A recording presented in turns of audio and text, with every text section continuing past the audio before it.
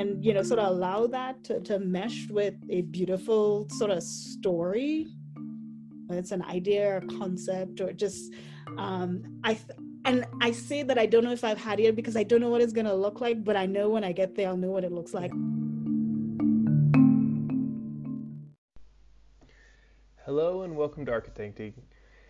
In this show, we dive into the act of being an architect, the people and the stories behind the buildings and the images. With our very interconnected international worlds that we live in, this show will purposely be local and narrow, only focusing on the Colorado community of designers. My name is Adam Wagner. I'm a Denver-based architect. I'm married to an architect. I have 2 architecture degrees from Kansas State and Yale. I've worked for firms around the world in Wichita, Kansas City, Rotterdam, New Haven, Mexico City, and now Denver, where I'm at Open Studio Architecture and teach at the University of Colorado, Denver. I really love to be rooted in this Colorado community of designers for the last 5 years and enjoy reaching out and engaging and speaking with architects that I appreciate. And now I've decided to broadcast these conversations with the goal of creating a stronger community. So today I get to speak with one of my good friends in this community, Annicia Streete. So Annicia grew up in Trinidad and Tobago before moving to South Dakota and attending the South Dakota School of Mines and Technology in Civil Engineering. After this, Annicia received a Master's of Architecture degree from the University of Colorado, Denver, and worked at H&L Architecture and then Sprocket Design Build, both in Denver. She's also taught at the University of Colorado, Denver for over a decade, and this year became a full-time visiting assistant professor. She serves as a faculty advisor for the AIAS and is on the founding team of the Colorado chapter of the National Organization of Minority Architects. So Annicia is a good friend and has a very interesting story, and I'm happy to be able to share it with you. Thanks. Hey, this episode is brought to you in part by Signature Doors and Windows and Modern Denver Magazine. Now, on to the show. Hey, Annicia. Hi, Adam. How's it going? There we go. I am good. And you? Good. You know, this is the first Zoom interview I've done. The rest have been like live on Instagram Live. And okay. So there's always been this pressure of like people watching you, and it's always a little weird to like get it going for the guest. And then I thought Zoom would be nice and easy, and then I messed it up. Oh no. but now we're on. So how's it going? Good to see your face. Good to see you too. It seems like such a long time, but then not really, but then long again. Yeah, exactly. Yeah. I know. What does your day look like today? Well, I have today's Thursdays and Fridays are my research and admin, my specifically research days, and then I have some administrative tasks I sort of do at the end of that time. I've been trying to hold these 2 days real sort of sacred in terms of but I'm a busybody, and I it's hard for me to slow down sometimes, but I'm doing much better at it. I like that. So that's going to be that leads us right into our first question of, if you had a two-line bio, who are you in 2 lines? Like I've heard you say to students, what's your concept in 2 sentences? Who are you in 2 sentences? Yeah. And this is going to be this, I love this challenge because I always like to throw everything I throw at my students. I like to throw it at myself, but knowing myself, I would say that I am a very sort of dedicated and passionate person in whatever type of endeavor I undertake, whether it be teaching architecture, teaching dance, training models, or just even telling a story. That is who I am. Nice. This is so good. I like, so far we've had just like some architects on here. Like Dinia said, I have no other hobbies. I have nothing else. I have no other hobbies, me, myself. And now I'm glad to get somebody, bring some diversity on here of at least interest. So how did you get there? So what was that first line? You said you bring passion and I'm passionate about whatever endeavor I undertake. Nice. So when did that, has that always been there since you're a child? Yeah, you know what? And I was thinking, when you approached me about this, I said, Adam, I don't know if an hour will do, but we got to make it do. But the other thing I think I was thinking about is that I can't speak of myself as I am right now without acknowledging and sharing where I came from, like sort of the real, background of where I came from. And I tried to South even Dakota. go back to that. I'm sorry? South Dakota. Oh, God. Yeah. That's the big secret, right? Yeah, right. That's where this accent comes from, right? Yeah. Typical South Dakotan accent. Typical South Dakota. Sorry, keep going. I interrupted. No. And thanks for bringing that up, because that has been like a running joke for all these years. And I have a little fun with it, so I really enjoy that. No, but I'm originally from Trinidad and Tobago, twin island republic in the Caribbean, last island in the archipelago that stretches all the way down to South America. But I always tried to remember myself, even growing up there. And it's funny you ask that question, because sometimes I ask myself, okay, so where did all this energy come from? Like, why, trying to get to the root of like, can I like train myself to like just slow down a little bit, But I realize, the way I grew up, my family members, just sort of the type of family unit we had, and just being in that culture. First of all, we love to have fun. There's this, saying that Trinidadians love to party. We know how to throw a party. But there were so many things that I now, as I reflect, realize how they've sort of impacted me, whether I was, whether I was in a work setting or having fun, just, typical socializing, being at home, and any of that. I realized it was time spent with my grandmother. I grew up very closely with my grandmother. She was very hardworking. So I think I definitely got some of that with her. I spent some of my years after that with my aunt and my cousins. And there's even a backstory to that. But my first few years, I did live with my mother, but my mom, came to the US ahead of me to, sort of look for work and sort of improve her situation. So I stayed back there and I lived with my aunt and my cousins, and my aunt was also very dedicated and pushed us, very hard. And I think Adam, that's just where, she would tell us it didn't matter whether we were looking, at our academics or playing sports or whatever it was, she expected, us to really push ourselves. It wasn't just, excel, but push yourself to understand, what you can do, what you can be, what that sort of highest potential was. So I think that's where it stems from. Yeah. And so what did that look like for you when you were there? I mean, thinking about what you could be, was there a real image in your mind of what that is, or did it come along? Yeah, I would say it wasn't, sort of clear cut very early on. We were exposed, I was exposed to a lot in terms of academics, and, certain, fields of interest for me. I had, and, speaking primarily to architecture and design, and I'll stretch it even to construction, which I've, been involved in. I had uncles, and my father, let me start with my father, in addition to my uncles, were in the field of, it was engineering, construction primarily. And I remember with my dad specifically, he would, come pick me up after school on days that my mother wasn't picking me up. And he always had to stop at the construction site.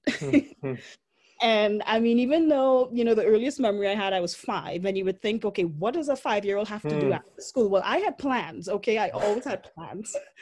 And I remember thinking, okay, he has to stop at the construction site. Okay. And And I would get there and, you know, the first thing I would do is sort of dig into his tool bag. You know, he was there doing whatever. And he told me that he didn't realize back then how much of an impact it would be because, you know, we ended up in the same field, but he just thought, you know, I was playing, passing the time, which I was, but a lot of those memories stuck with me. And, you know, when I lived with my aunt, you know, my uncles who were also involved in the field, I remember I got my first custom drafting table. My you know, one of my uncles had sort of sanctioned for me, and so that I realized, you know, also sort of influenced me because, you know, he would come home and he had, you know, he would bring home his drawings and do, you know, his redlining exercises, you know, markups, all of that in the evening time when, you know, I would just be there hanging out, and he thought I was just kind of, you know, like kids just playing, but I realized how much, you know, a lot of that sort of got imprinted. But you were actually marking red lines for him. He thought it was scribbles, but you were, you were critiquing his line weights and his loads and.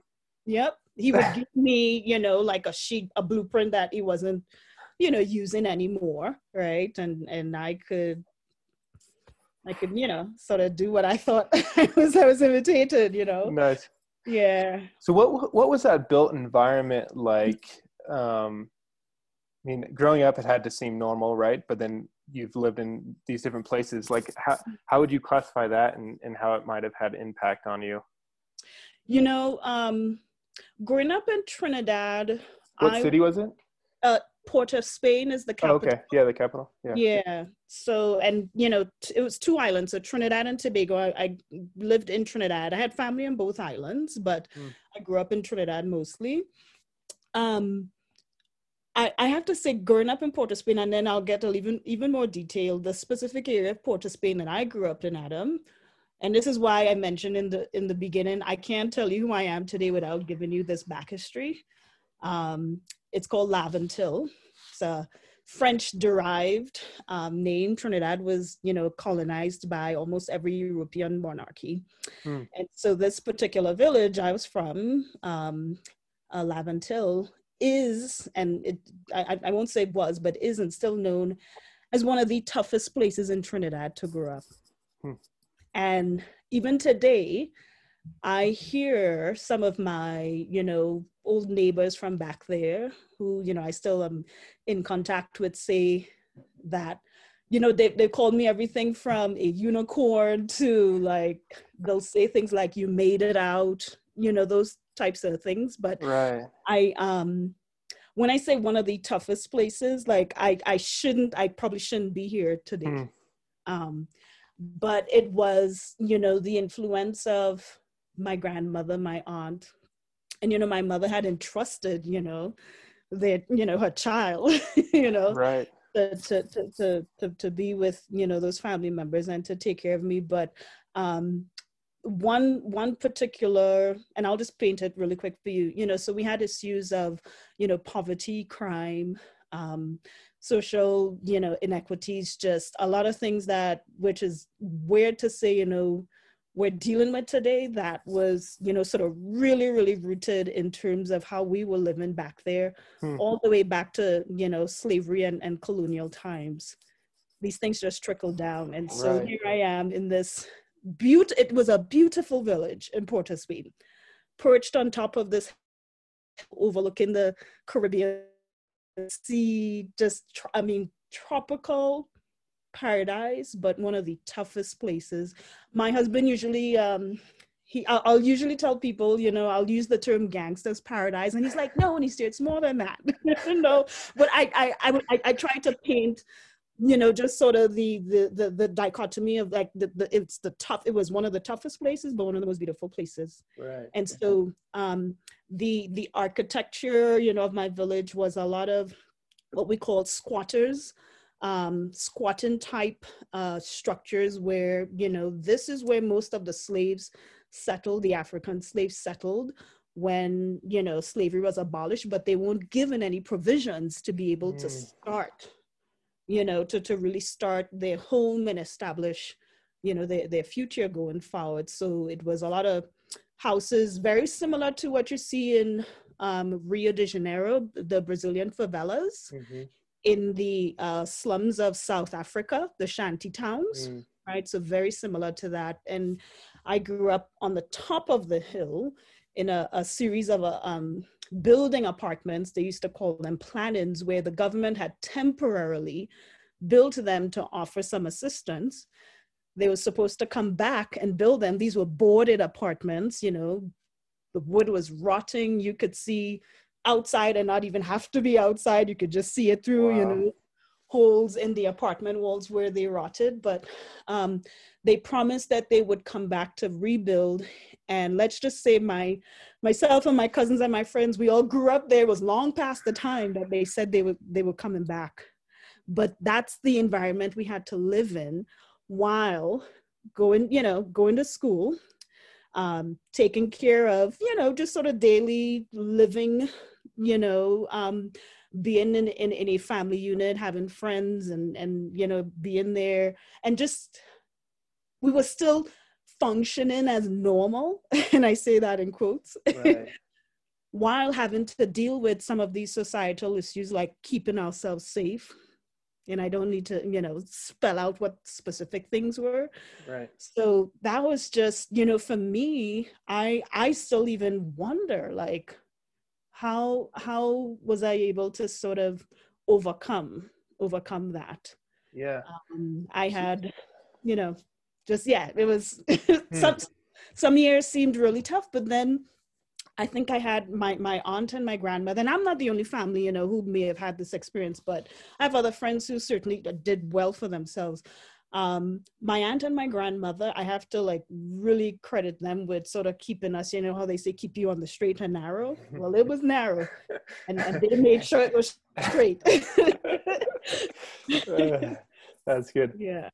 So then how did your mom like get out, like you said? I mean, that's a pretty tough climb there.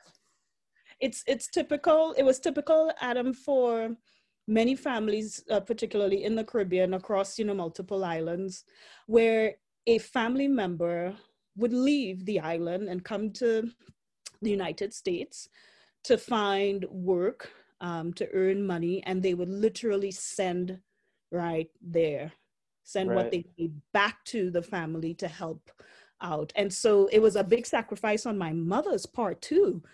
You know, I'm her only child, and you know, when she made the decision, it was quite tough, you know, for her to make that decision. But that's what, you know, many families did. You know, one or two people would leave, and, you know, eventually more members would follow. But it was typically, you know, somebody working here in the US and sending money back, and I was used to that. You know. Yeah. And I think that's that in a way sort of I won't say, you know, even matured my mind at that age. It did sort of put me a little bit in a different space compared to, you know, my friends who had both parents. You know, I didn't grow up with both parents, you know. 'Cause how old were you when she left? I was 8. 8, wow. Yeah. I just turned 8. And then how old were you when you joined her? 16. Whoa, yeah. Mm-hmm. Wow. Yeah. But an interesting thing happened when, you know, right after she left, in school, all of a sudden, I was doing fine, Adam. You know, I was average. I think you were probably better than average. But. Average. Back then, they would place you, you know, at the end of the term, you first, second, third, fourth, all the way till, you know, whatever the last number in your class was. We have a little bit of a different system to America when you talk about, you know, classes. It's a little bit different, but, you know, I would be, you know, 14th, second, all over the spectrum. And then as soon as my mother left, and if my aunt were telling this story now, as soon as my mother left, I started kicking butt. Really? Yes. And so my aunt, if I could give you a little bit of dialect here, she would say, it's like you were playing the fool all the time, huh? But and she, you know, she was happy, but she was like, because it was every term. So in the year we had 3 terms, and you would get, evaluated each term. And all of a sudden I started, it was, at the beginning it was second, third, and then it was just like first. Wow. And I have no idea what happened. I just got, Yeah. Was it because of like your aunt and having to kind of adjust to a different person being in charge, or was it kind of a thing of showing your mom, or? I think it was probably a combination, because when I had, resolved that, okay, she was gone, and I needed to make sure, I got over the bit of grief, that there was. And I remember getting up and saying, okay, so it's me now, and I have to make sure I stay on that straight. And right. And so I think it was a little bit of like, sort of like refocusing, which I'm still sort of surprised, because it's like at that age, like, was I really thinking about refocusing myself? It just seemed, to me like a young age, to be thinking that way. But it had to be such a huge change. I mean, yeah, to have your mother leave. I mean, yeah, that had to kind of shock even a young person, Yeah. Yeah. So I think it was a bit of both. I think it was that, and then my aunt too, and my aunt had, I grew up with, I have a lot of cousins, we're a lot of girls, we're all around the same age, so it wasn't just me, she was helping to take care of, she had her girls too, but the way she did it is, I still think, is remarkable, how she was able to sort of keep us all in check. Yeah, wow. She says so. Yeah, I mean, that environment, and that's why I said, and Adam, that I really appreciated, even the times that were tough and seemed like, like, okay, well, maybe no one should be going through this. But I also have to tell you something else about the area I grew up in, because it's another sort of like strange, twist. I remember there was one day, it was the end of the term, and I was coming home, got my report, and back then we have a book that's called a report book. I know it's a report card here in the US, but we have a book. Get a lot of classes, yeah. Yes. And I remember I was walking up the hill, and my aunt had a little grocery. She was self-employed, little grocery on top of the hill, and every now and then she would look out the window and she could see us coming home, just to have some eyes on us. And I was maybe about a third of the way up the hill, Adam, and I saw a group of guys who I knew it was a known gang in our area. And as I was approaching, I was thinking, okay, maybe, they're just kind of hanging out, they wouldn't bother me or anything. And then I saw them starting to sort of work their way across the, sort of the path I was walking up, and it looked like they were blocking it. And I was like, oh gosh, I'm here by myself. I don't know if my aunt could see me just yet. I was close, but I didn't know if, she could see me. And then all of a sudden, I don't know, this is the feisty side of Annicia. You've probably seen, I started thinking, because I was running track, I was like, I counted how many of them it was, and I was like, I could outrun him. I could outrun him. That all of this was going through my mind. I didn't know what they were doing, but they had blocked the path I was walking up. And we call it a track. They had blocked it. And I was like, okay, you know what? I'm just going to go, and whatever happens, happens. I was prepared to either like sprint or, whatever. And then the one who was the known leader came out in front of me and had the serious look on his face. And he said to me, "Where's your report book?" And I'm like, what? And I'm thinking, okay, this is a little bit of a double standard. And he was like, "Can I see your report book?" And all, the other guys just kind of stood behind him. And I pulled it out and I handed it to him. Adam, and he opened it, went through every single page and checked my grades. Yes. Yes, this really happened. And he was just checking up on you, or was he trying to cross off the name and write his own name in there? He checked every grade, closed the book, and he said, "Good, you came first this Wow. term, this Huh. term." And I said, "Yeah." And he said a few other things, and then they parted, and then they let me pass. Hmm.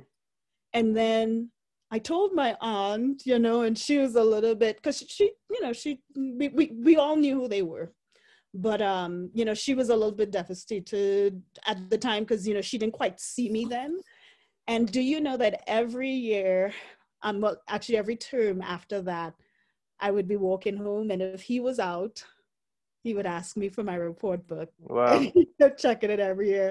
And it became this really sort of, I said sort of twisted, a little bit Yeah. sort of a weird relationship. But when I was leaving, when I was almost finishing up school, he asked me, he said, "Do you know why I've been doing this?"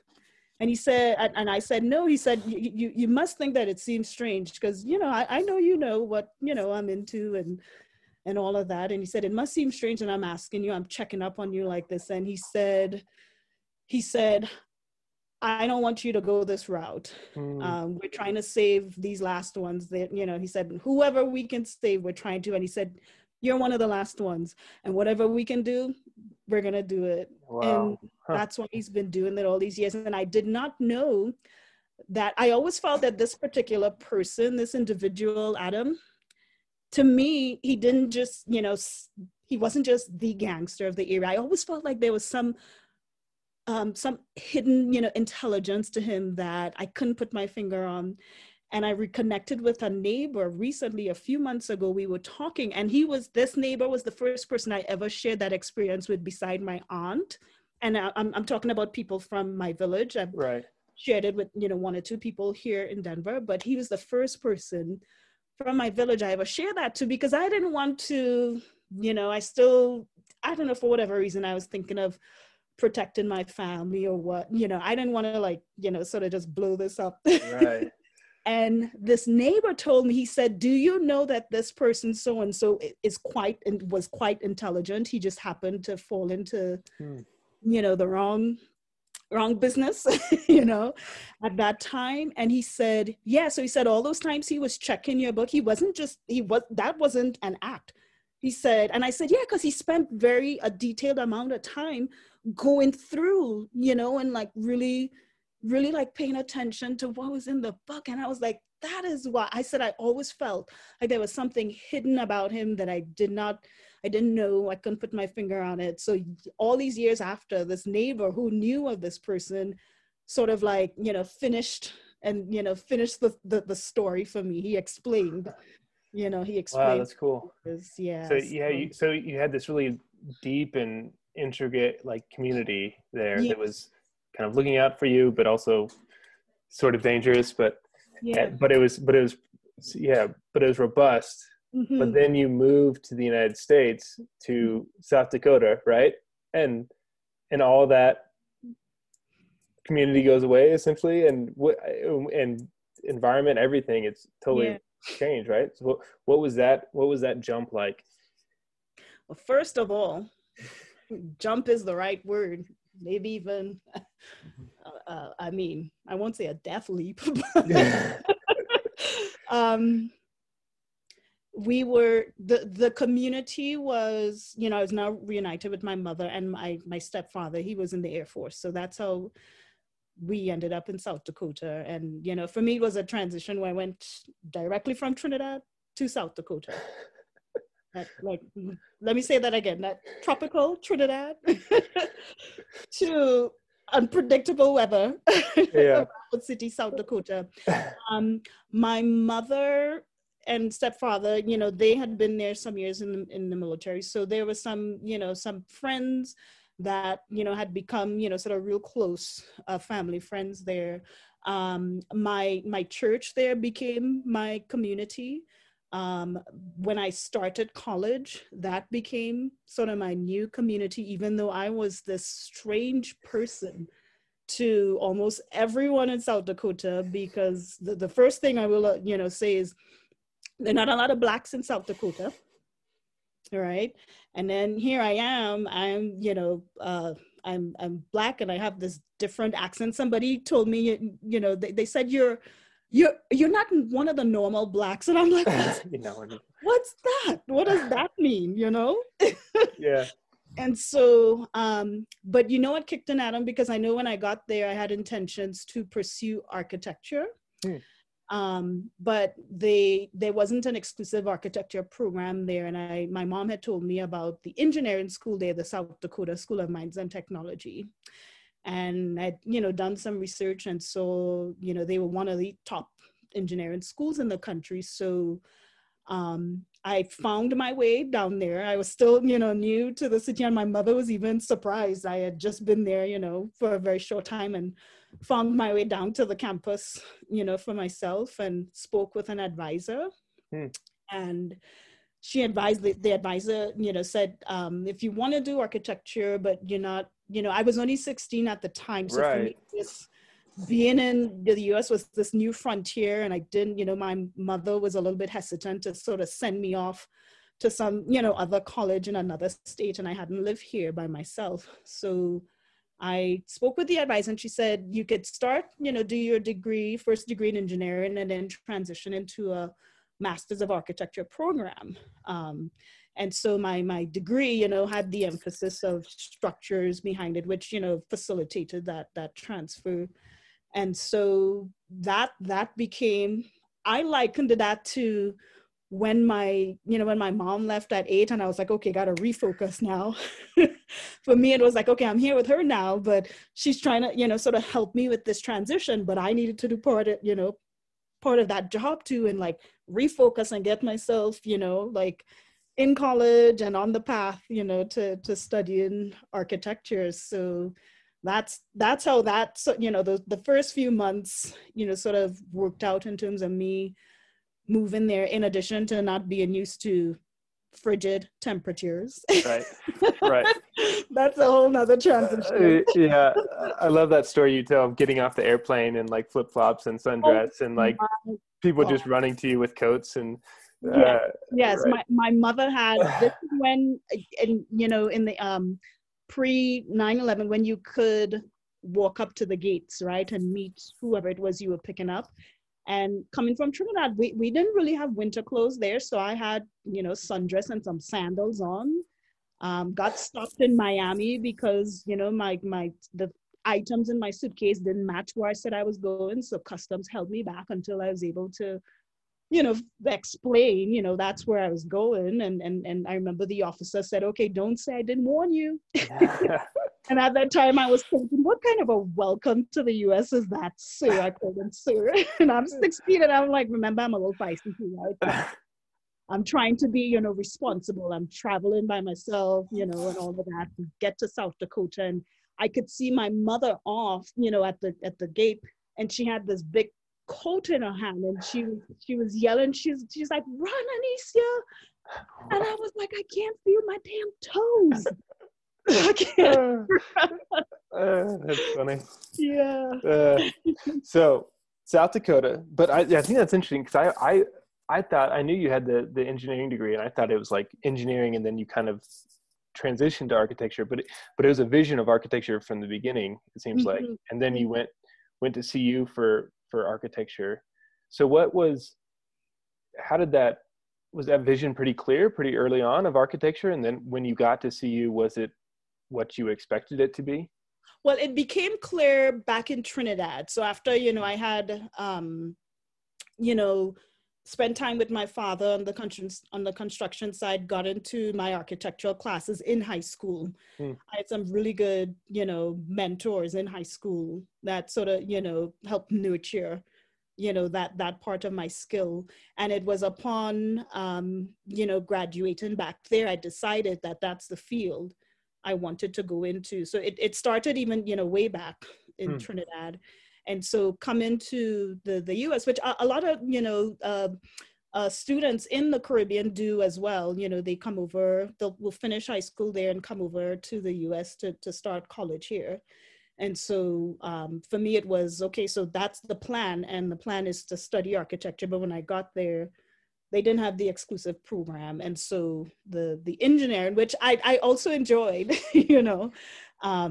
sort of was the precursor and now, has become even more meaningful to me, right? Rather than just a precursor to architecture. Right. And so then why CU? So when I finished school there in South Dakota, I wasn't very knowledgeable, I'll say, about, schools in America, universities in America. I was trying to do, my research in terms of getting used to or getting to know, what types of schools were out there, what programs were offered. And I will be honest, I was just like, it is too cold in South Dakota. I don't know if there should be a criteria, but I was looking at, places that were warmer. Slightly warmer. There's a lot warmer places. I didn't quite, fulfill that. But I had a close colleague of mine in engineering school. His name was Josh. We ended up, becoming really good friends. And he was from Colorado. And he just told me a lot about Colorado. And you have to understand, being in Rapid City, South Dakota, sometimes it can feel so isolated, so enclosed, that just even, sort of leaving the state, even if it was for a weekend or something like that, was kind of like, oh, I'm going to the city, I'm going to Denver, I'm going to, to get to see and experience, just everything else you would imagine, you would experience in a city. Now, don't get me wrong, I actually quite enjoy, I enjoy what they call West River, South Dakota. So the Black Hills, and all of that, just the most beautiful landscape you'll ever see. And so I still, really enjoy that part of the state. But so yeah, my friend, Josh sort of convinced me to check out Colorado. And I had been here, one or two times before, but I still didn't know very much. So for me, it was like, well, it's not like I had been to any other state and I could, sort of compare. At the time, it was like new adventure. Okay. And, I'll just, sort of go forth and see what was out there. Yeah. And I know, like, now the school seems fairly diverse, like within my students. And was it, so I assume that a technical school at South Dakota wasn't very diverse in terms of gender or anything else. But then coming to CU at that time was a little bit more diverse and a little bit more maybe closer to what you were used to in Trinidad and Tobago. Not really, or unfortunately not. It wasn't at all. I was exposed to more diversity in terms of, the city and, sort of the metropolis of Denver and some of the other sort of surrounding areas in terms of people I met, when I got here. But in terms of the school, I remember my first year starting architecture, there was one other young lady, Black young lady who started with me. And in my first year, we were the only two Blacks that I knew. There were other minorities, but it wasn't, I can only speak for, what I remember from, sort of being a person of color, specifically Black. But in my year, it was just the two of us. And then she left after the first semester. And then it was me. Then you get to be the unicorn again. Yeah. Yeah, right. Yeah. Okay. I knew in the year ahead, there was, I knew of a Brazilian student, a Vietnamese student, and I think those were, and, a couple of students from Europe, but not on the minority side, Right. But yeah, it was just me. And I remember telling her, I was like, don't do it. Like, hang in there, but yep, I didn't see much by way of the student body or the faculty. Right. Which is still kind of the case now, but yes. So I think, well, we'll get into that, but so school then, and was there any kind of surprises in the degree itself of like architecture, or how you kind of steered your academic path within the school, and then how it kind of led towards a job afterwards? Mm-hmm. Yeah, I remember I remember thinking, or really sort of feeling like I was being exposed to this whole side of architecture that, where we talk about ideas, conceptual ideas, or how we might evaluate a site within a community. So all of these like non sort of technical discussions that you might have at the beginning, right, of a project. Right. I remember coming to see you and thinking, I'd love to talk about that, but the academic side of me, based on where I was coming from, was having a hard time sort of reconciling the two. And I remember I spoke with there was a particular professor, I don't know if I should call his name or not. Do it. Who was it? Yeah. Robert Flanagan, and he's actually he's retiring this year. Yeah. I remember there was a pinup, and it was actually two of them.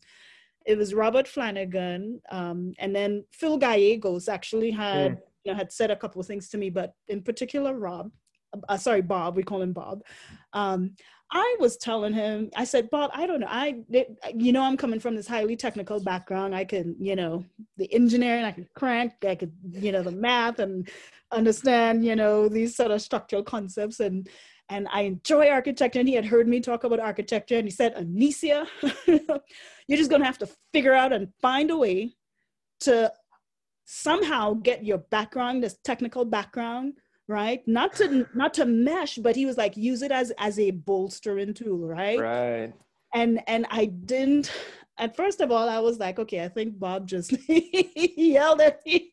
And I was like, I know I should listen. I had to tone the feist down just a little bit, and I will never forget that. And it's until he said that, Adam, I remember going through subsequent studios, and I hadn't figured it out. I was still trying to figure, really understand, well, how do I take my background and allow it to be this thing that could support, this new thing I was studying. And I think it didn't happen until maybe Studio 4 or something. 4 out of 6. Yeah.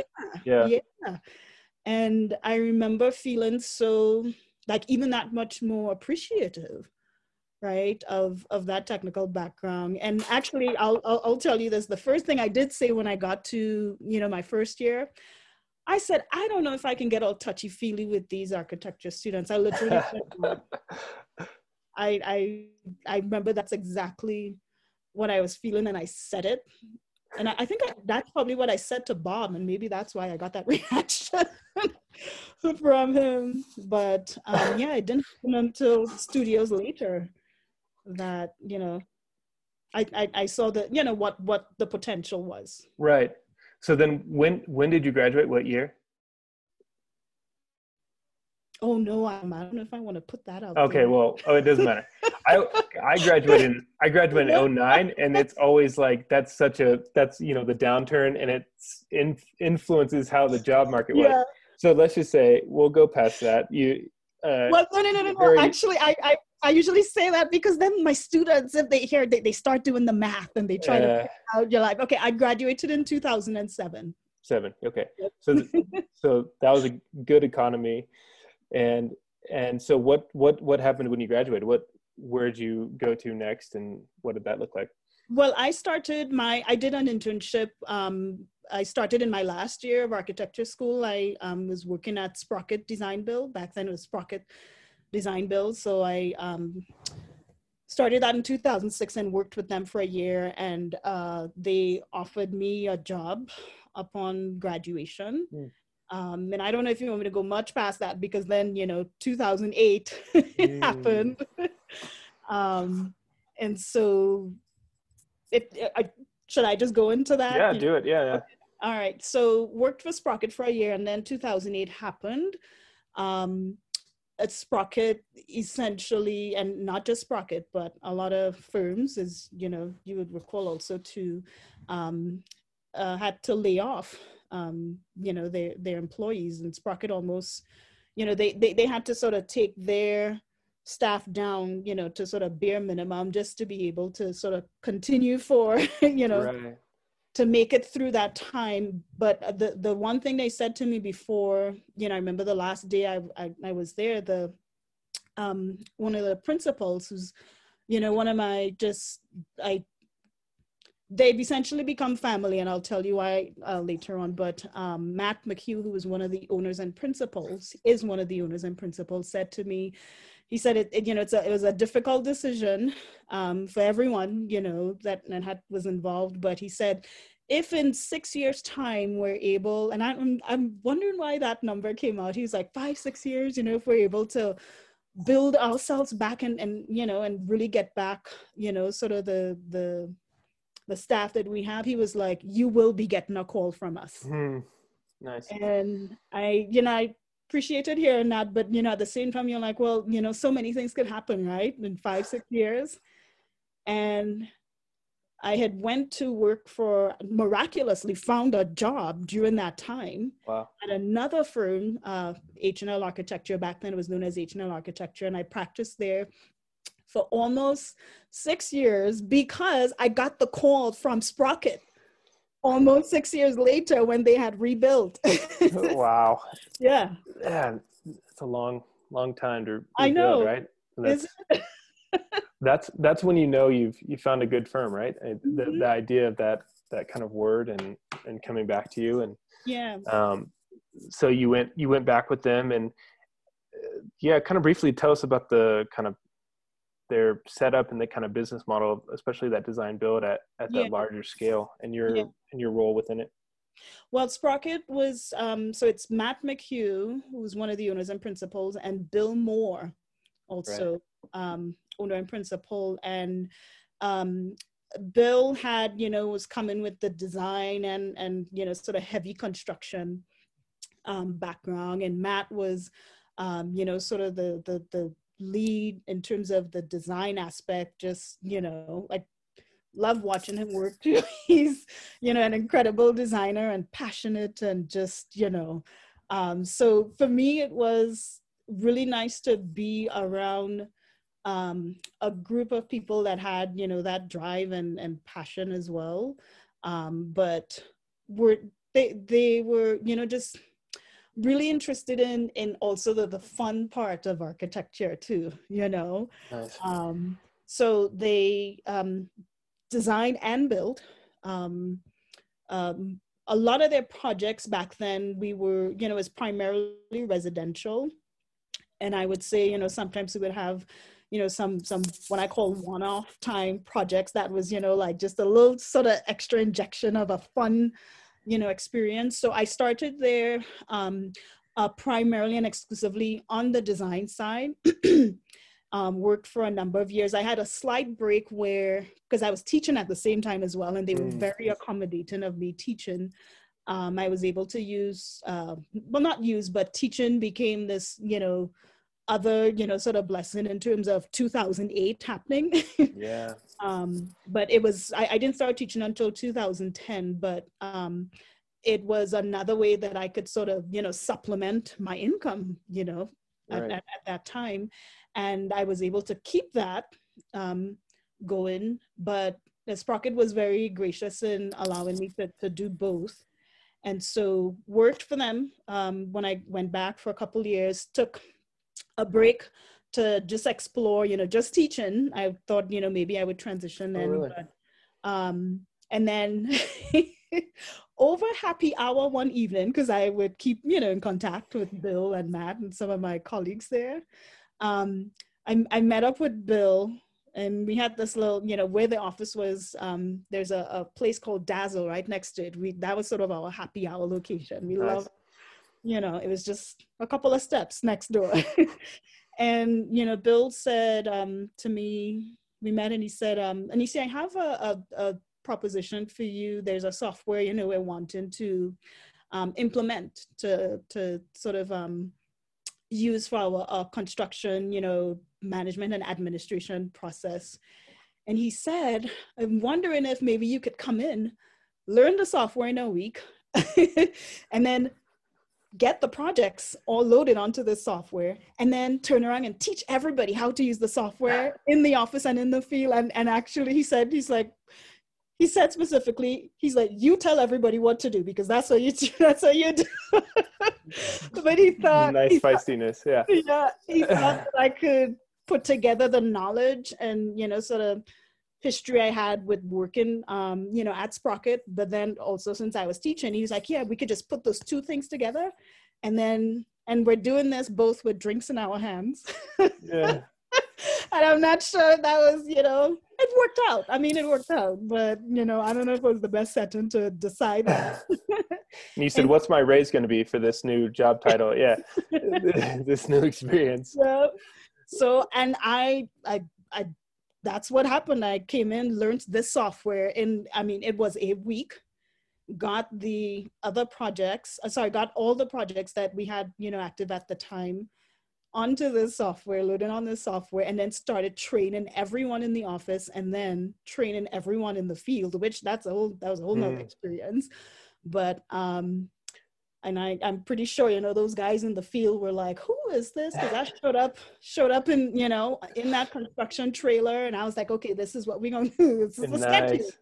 Right. And so I became, the project administrator for the company. So I was working now primarily on the construction side. I wasn't doing, any design at that point.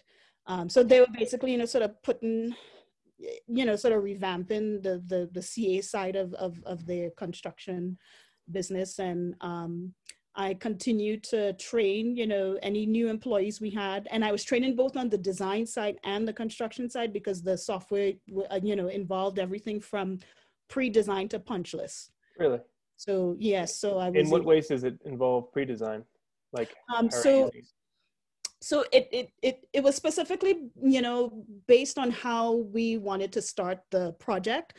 So anything from, sort of client meetings, any type of, initial surveys, any type of that, specific discussions that we might have, pre-setting up the project, you could get, sort of use this platform to facilitate that. And then because we started it, you would have started it in that project, you could sort of, the information was kept on a single, sort of project shell that you could then, sort of keep referencing information across these project tools that led you to punch lists. Interesting. Yeah. I mean, I think it's really interesting, like knowing that you're that part of the aspect of the firm there. And, you texted me earlier this week and you said, oh, is it going to be an issue if I'm not a licensed architect? Do you only want licensed architects? And I said something about like, hell no, like, I don't care if the AIA says you're an architect or whatever, I also have a sort of hard relationship with like the idea of being licensed and that saying something, but you said that, that you had this bit of a academic versus practice battle, and that was part of it. And I think it's interesting how you're dealing with CA in practice, but then you're teaching graduate studios early on theory and stuff like that, and that kind of dichotomy there. And also, I didn't realize that you had been full-time teaching earlier on, because you just pretty much switched full-time teaching this year, right? Well. So talk about that kind of battle, Yeah, it wasn't quite, full-time. I was teaching at 2 institutions. I had gotten a request from another colleague who, wanted to see if I had any interest in teaching in their program.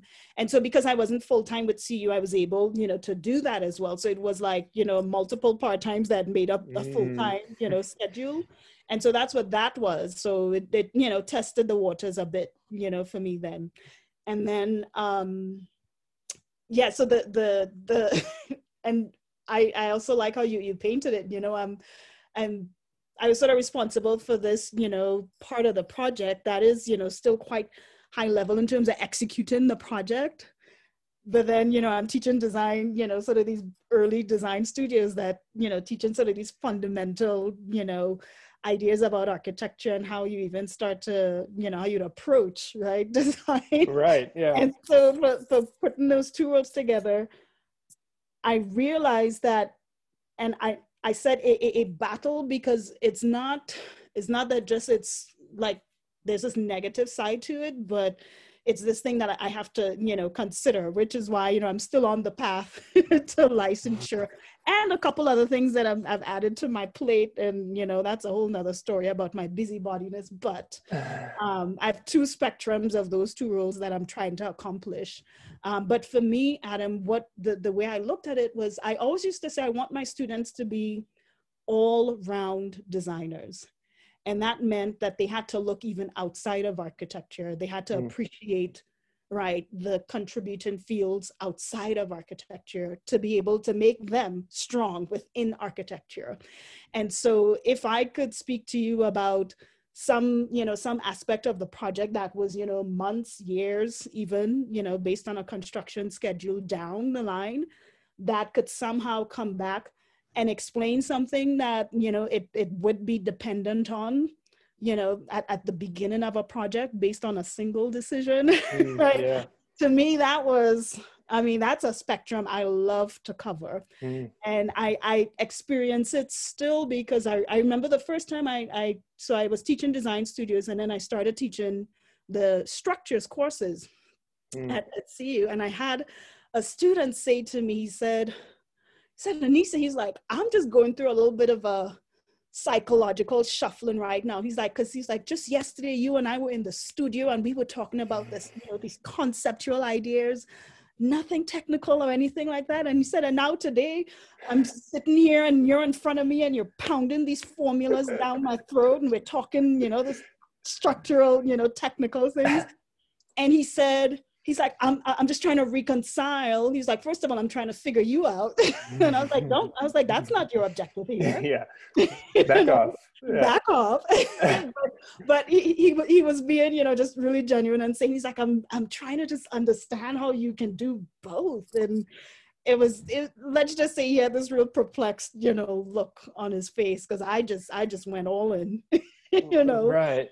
Yeah. But it's so difficult. I mean, that straddling those two worlds, like I'm finding it more and more difficult, and the idea of teaching studio and then going back to an office and trying to switch your mind, and it's tiring, and it's and there's always that thought of, well, should I just try to pursue academia or stay here, or and it seems like this year you've kind of made a choice possibly to pursue more academia. Is that right? Or yes. Yeah. I was, sort of finishing, and I wouldn't even say finishing up with Sprocket, because, they offered me the opportunity to do some consulting with them. And that's, that's good for me. I do want to keep, my foot in the industry, in that manner, so that I am, current, up to date. I'm just having, even if it's just having conversations, right? Understand what's sort of current in terms of trajectories of where the industry's going. But I've always enjoyed teaching, Adam. And this has been tugging at me for not just this past year, not the last 2 years, for many years. And I'll say that this isn't just teaching in the architecture field. As you know, I'm also a dancer and choreographer, and I've modeled for years, and I've ended up in teaching capacities in those fields as well. Some of the time, not even on my own efforts, I've been approached and asked, to teach. And I was like, how did that person know that I, even had an interest in teaching? Some people have just boldly come up to me and say, you need to be teaching this. And like literally just walked away, So it was more in sort of response to not just fulfilling that goal, but answering that call for me as a purpose. Right. And you're totally right about this hour limit. It's not a real limit, but like when I was writing out, I have like a real brief outline, and I was writing that out last night, and I was like, she has a lot going on. This is going to last. But I want to try to get into that a little bit. So I like talking a lot about community on this podcast, but so what what is your community here within Denver, Mhm. like professionally and Mhm. with all these other kind of Yeah. things you're Yeah. doing as well? Well, we can start on, the professional side. As I, mentioned, I'm still very much, connected, with my, and I'll say family and community at Sprocket. When I think about those guys have known me since I was a student. I just did the math the other day and I said they knew me when I was I in won't make you tell the 20s. number. That was enough that you had. Yeah. No, yeah. But I was thinking they've seen me, sort of go through some phases and changes. And when you think about, being in a community, being in a family, that's what, like that's part of the story too. So, professionally, I'm still, connected to both, my colleagues on the design side and construction side. I spent a lot of time. I didn't just train people in the field. I spent time in the field as well. Um, and then, there's the academic side too. So people I've had as professors and now, are either, colleagues or, sort of past colleagues with. And I also like to consider, my students, a vital part of my community too, because it's really about sort of passing on what I know that would set them up right for their futures, to Right. continue to build our community, our design community. And I don't want to say on the other side, because before I used to try to keep these worlds like really separate, Adam, but I keep running into instances where they try to, sort of intertwine, and sometimes I just let them do that. But I was teaching dance here a number of years ago as well, with another friend of mine who was also a teacher, but she taught dance primarily. She had a small dance school here for a few years, so I started teaching. I'm trained in the Latin dancing. Yeah. When did the dancing and the modeling come in? How did that? Gosh. That's the story we should be talking about. Yeah. So I actually started modeling a long time ago. My first fashion show was when I was 5. Really? Huh. And it wasn't planned. I wasn't supposed to be in the show.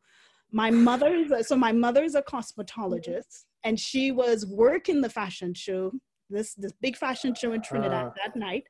And her boss came to her and said, my mom's name is Denise. She said, Denise, I don't know what I'm going to do. One of the models didn't show up.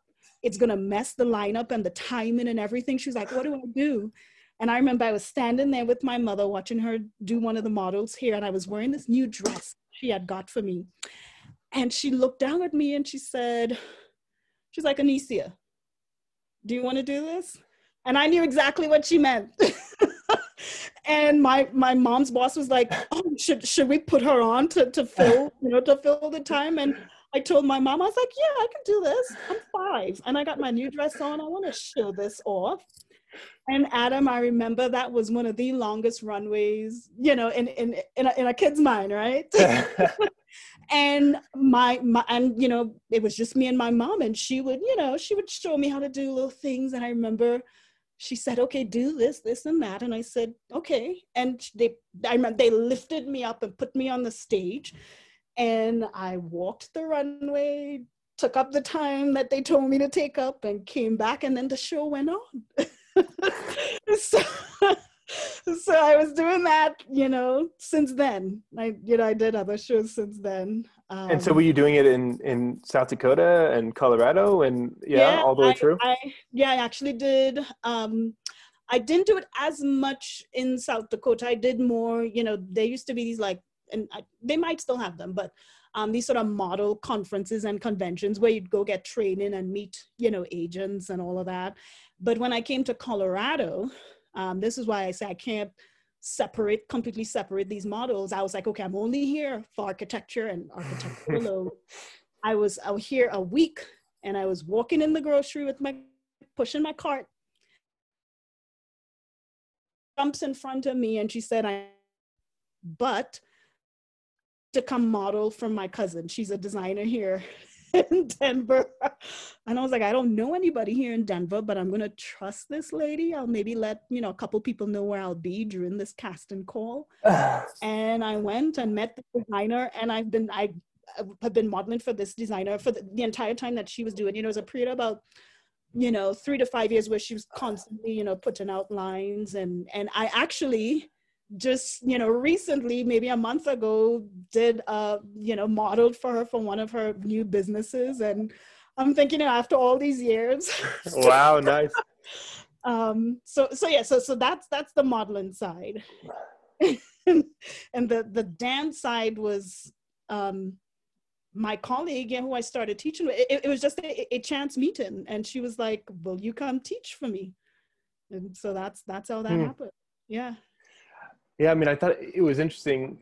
I was on a review for you one time and it was for that dance project with Chloe Parker Robinson here in Denver, and it was this really nice introduction to that kind of dance, Colorado dance world, especially like kind of 5 Points culture there. Yes. Have you been connected with her and that like pretty consistently, or not as consistently, because so we finished that studio project last year, which was that was when COVID really happened, right? So the studio design project, we got to halfway during the semester, and then we had to transition to remote, to a remote setting. Well, as you can imagine, it also affected their plans too. They were, sort of going through this massive, effort to sort of, sort of redesign their campus, right? Now they're in a old historic church building, but they had plans to expand the campus. So that has all been, halted, and they've been really, sort of working at ways to keep the dance, not only their dancers, but the dance community, right, intact. I haven't had so much constant, interaction with them, but as once you're in the dance community, you're always sort of, keeping up to date on what workshops are going on, who might be doing a specific presentation. And now, it's primarily, it's all virtual. They did have some things where they were doing outside. So I'm trying to sort of maintain connection like that, but then we also do it as a way of supporting each other, because we know what each other is going through in terms of, not being able to come together in person and dance in person, and it affects you financially too. Right.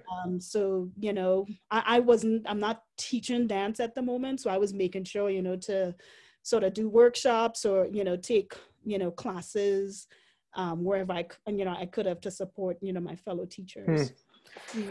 Yeah, I think this might be a leading question or a packed question, but just playing off of that, how has 2020 looked differently for you? And I think there's probably lots of different ways, but it seems like your profile within Denver has been elevated as well in 2020.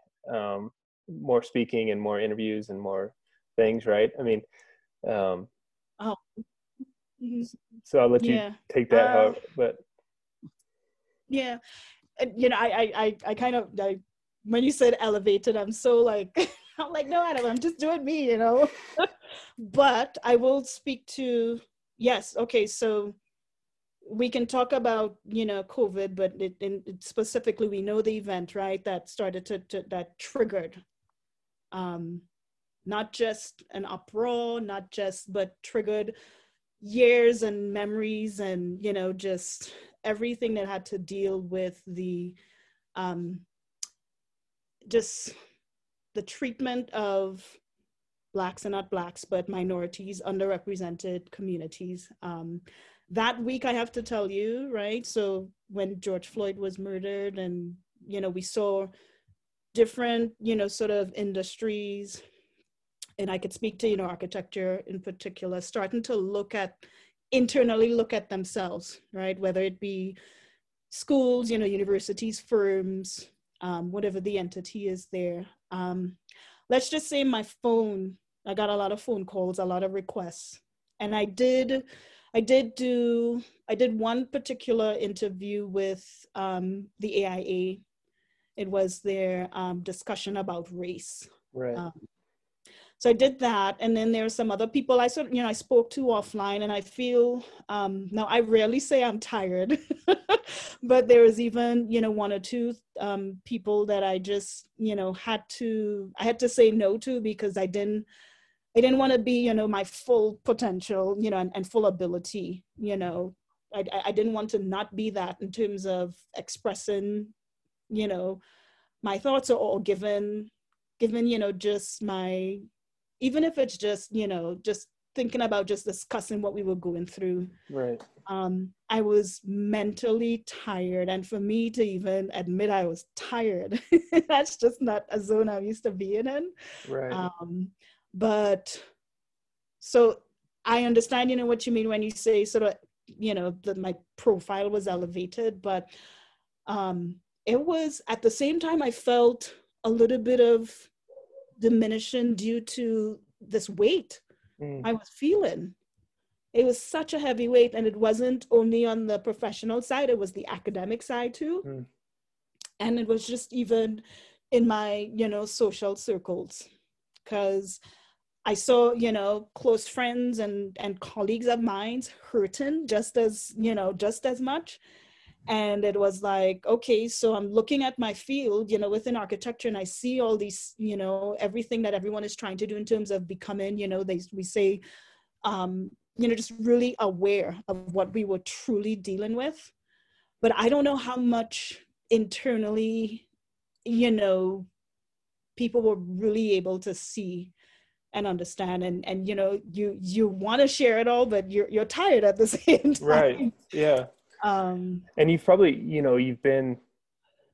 it seems like you've been so used to being such a minority in South Dakota or in Colorado, and kind of getting used to that. Maybe, I mean, I don't know if I told you, but my sister was adopted. She's 9 years younger than me, and she's Black. Oh, I didn't know that. And we grew up, in the middle of Kansas, really small town. And so I see a lot of kind of parallels with you two, just growing up in that kind of situation. And I think,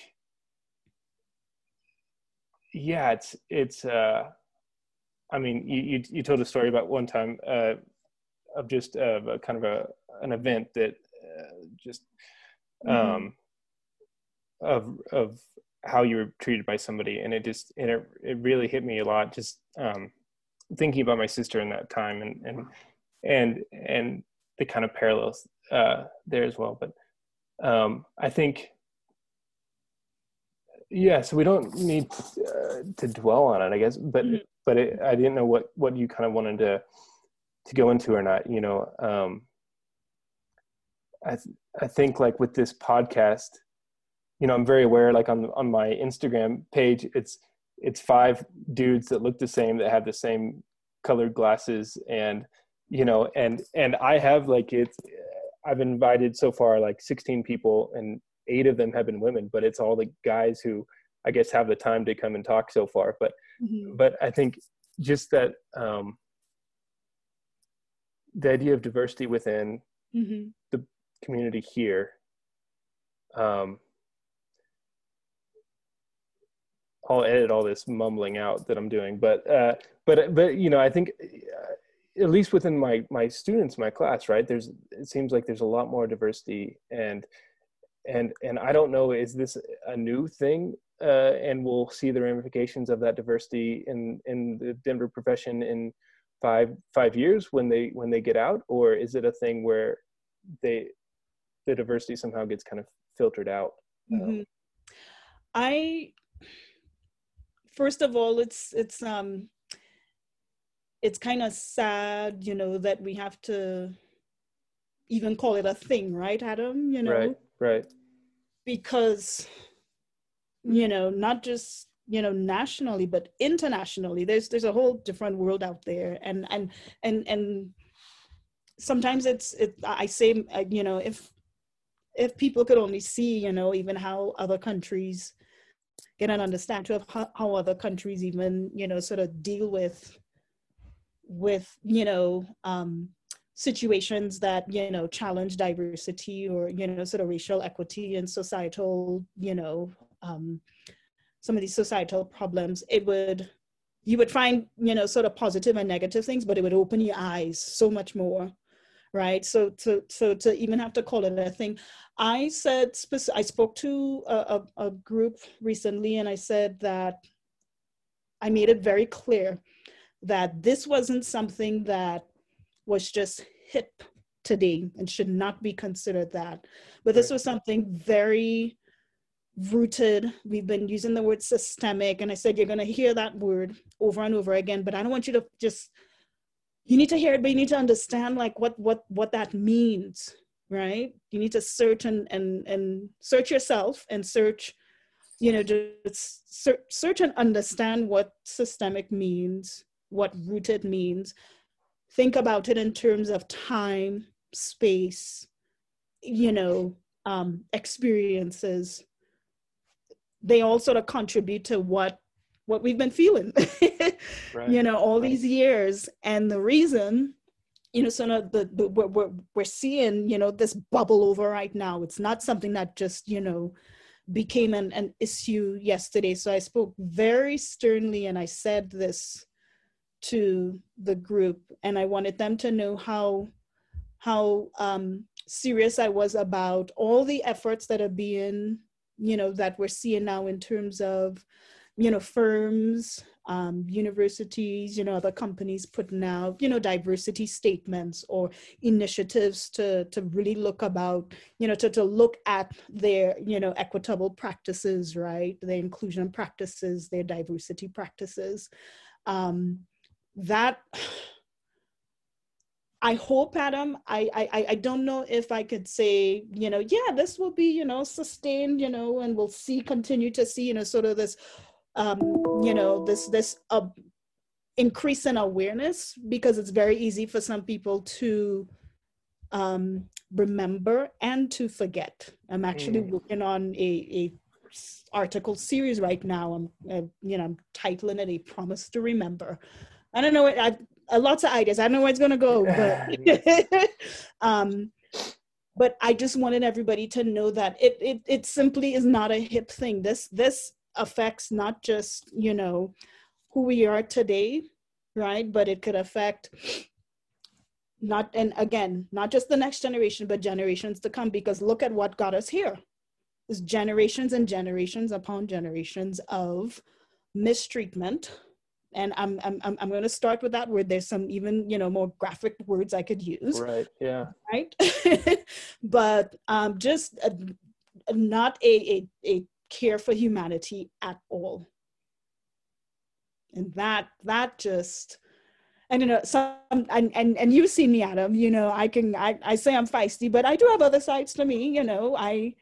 I remember that those weeks after, I did those interviews, there's one week I just sat and cried. Did. Right. And then you get angry.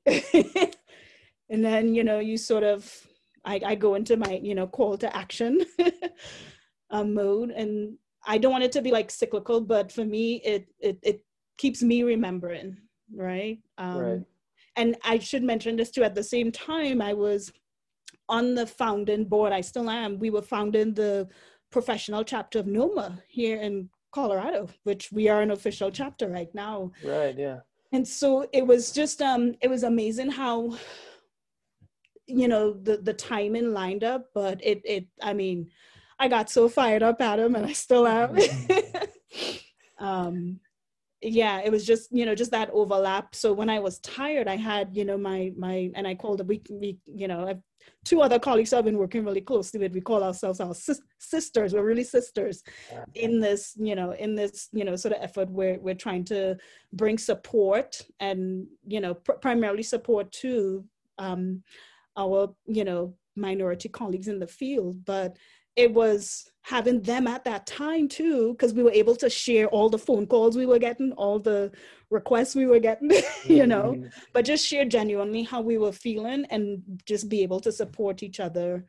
Not just, during that time, it's been continued, but we've been able to sort of manage it a little bit better because, emotions and everything had flared up. It was, everything was bubbling over, which, sometimes to relieve pressure, right? you've got to let that happen. Right. But it's such a strange time to be bubbling over with Yeah.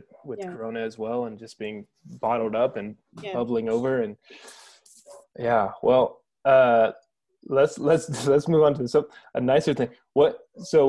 What's been your mountaintop moment within your career? Would you say you've had the best moment where you look back and you said, man, this is worth it. This is great. I don't know, this is going to sound strange, and I don't think I've had it yet. Yeah. Adam. Yeah. And I don't know if I might attribute that to my, my mentor and my boss, Matt McHugh, used to say my can-do attitude, What do you think that will look like? Is there a thing that you're like, once I do that, that's yeah. when I did that, when I'll make it, or something like that? It's actually going to go back to my interaction with Bob Flanagan. I think my background, my two, and I could speak about it in terms of my professional and academic background, but then there's also the sort of social and, cultural side, the cultural background too. But I think when I'm really sort of able to fully embrace, well, I've embraced it, but fully sort of execute, the ability and power of, sort of me having this part of architecture that it depends on, right? To be able to create, spaces and places and community and homes and everything for people, and sort of allow that to mesh with a beautiful sort of story. Whether it's an idea or concept or just, and I say that I don't know if I've had it because I don't know what it's going to look like, but I know when I get there, I'll know what it looks like. Now I have specific goals. Yeah. I want to finish my license. I want to get a PhD. I want to be on tenure track and get tenured. I want to do a travel and dance cooking show. Nice. I thought I'd just throw that one in there. I already have part of the pilot written out. I'll just say that.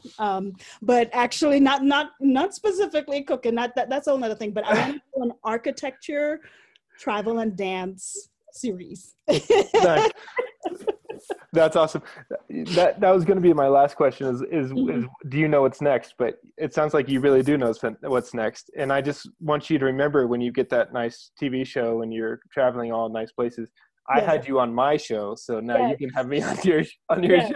It'll be a little different, but yeah. And all a part of my goal to never. That's my promise to remember, right? There you go. I'll never forget, Adam. Great. Well, it's always so fun to see you in school and interact with you, and thanks so much for coming on and telling this story. So thank you, Adam. I just want to say thank you as well. First of all, I think what just even your decision and willingness to do this, you're taking, a lot of your time to invest in your time to allow us to tell our stories. I really, I was so excited to hear you were doing that. And in a way, you're sort of, helping, at least for me, I could speak for myself. Because even though, I might say, I did get, it was, a little bit mentally tiring and, also physical, it does help when you talk and regurgitate. And for me, it's telling these stories bring a measure of healing. Nice. And, so for me, that's always a plus. That's awesome. Almost everybody said that. Some people are hesitant to come on, but everybody afterwards said, wow, that's, I haven't thought about how I got there for a while. And so I just love hearing stories. So thanks for telling them. All right. Well, thank you. Thank you, Adam. Take care, okay? Talk later. Bye. This is Sarah Hubbard, host of You and Me Kid, a podcast about starting and raising a family on your own. We just launched season 2, and I'm speaking with single moms, those still considering, and experts in relevant fields to give you a real sense of what the day-to-day experience of solo parenting looks and feels like. Plus, this season, I've partnered with California Cryobank, the #1 sperm bank in the U.S. So wherever you are in the process, this podcast provides some support, humor, and helpful information. Listen to You and Me Kid wherever you get your podcasts.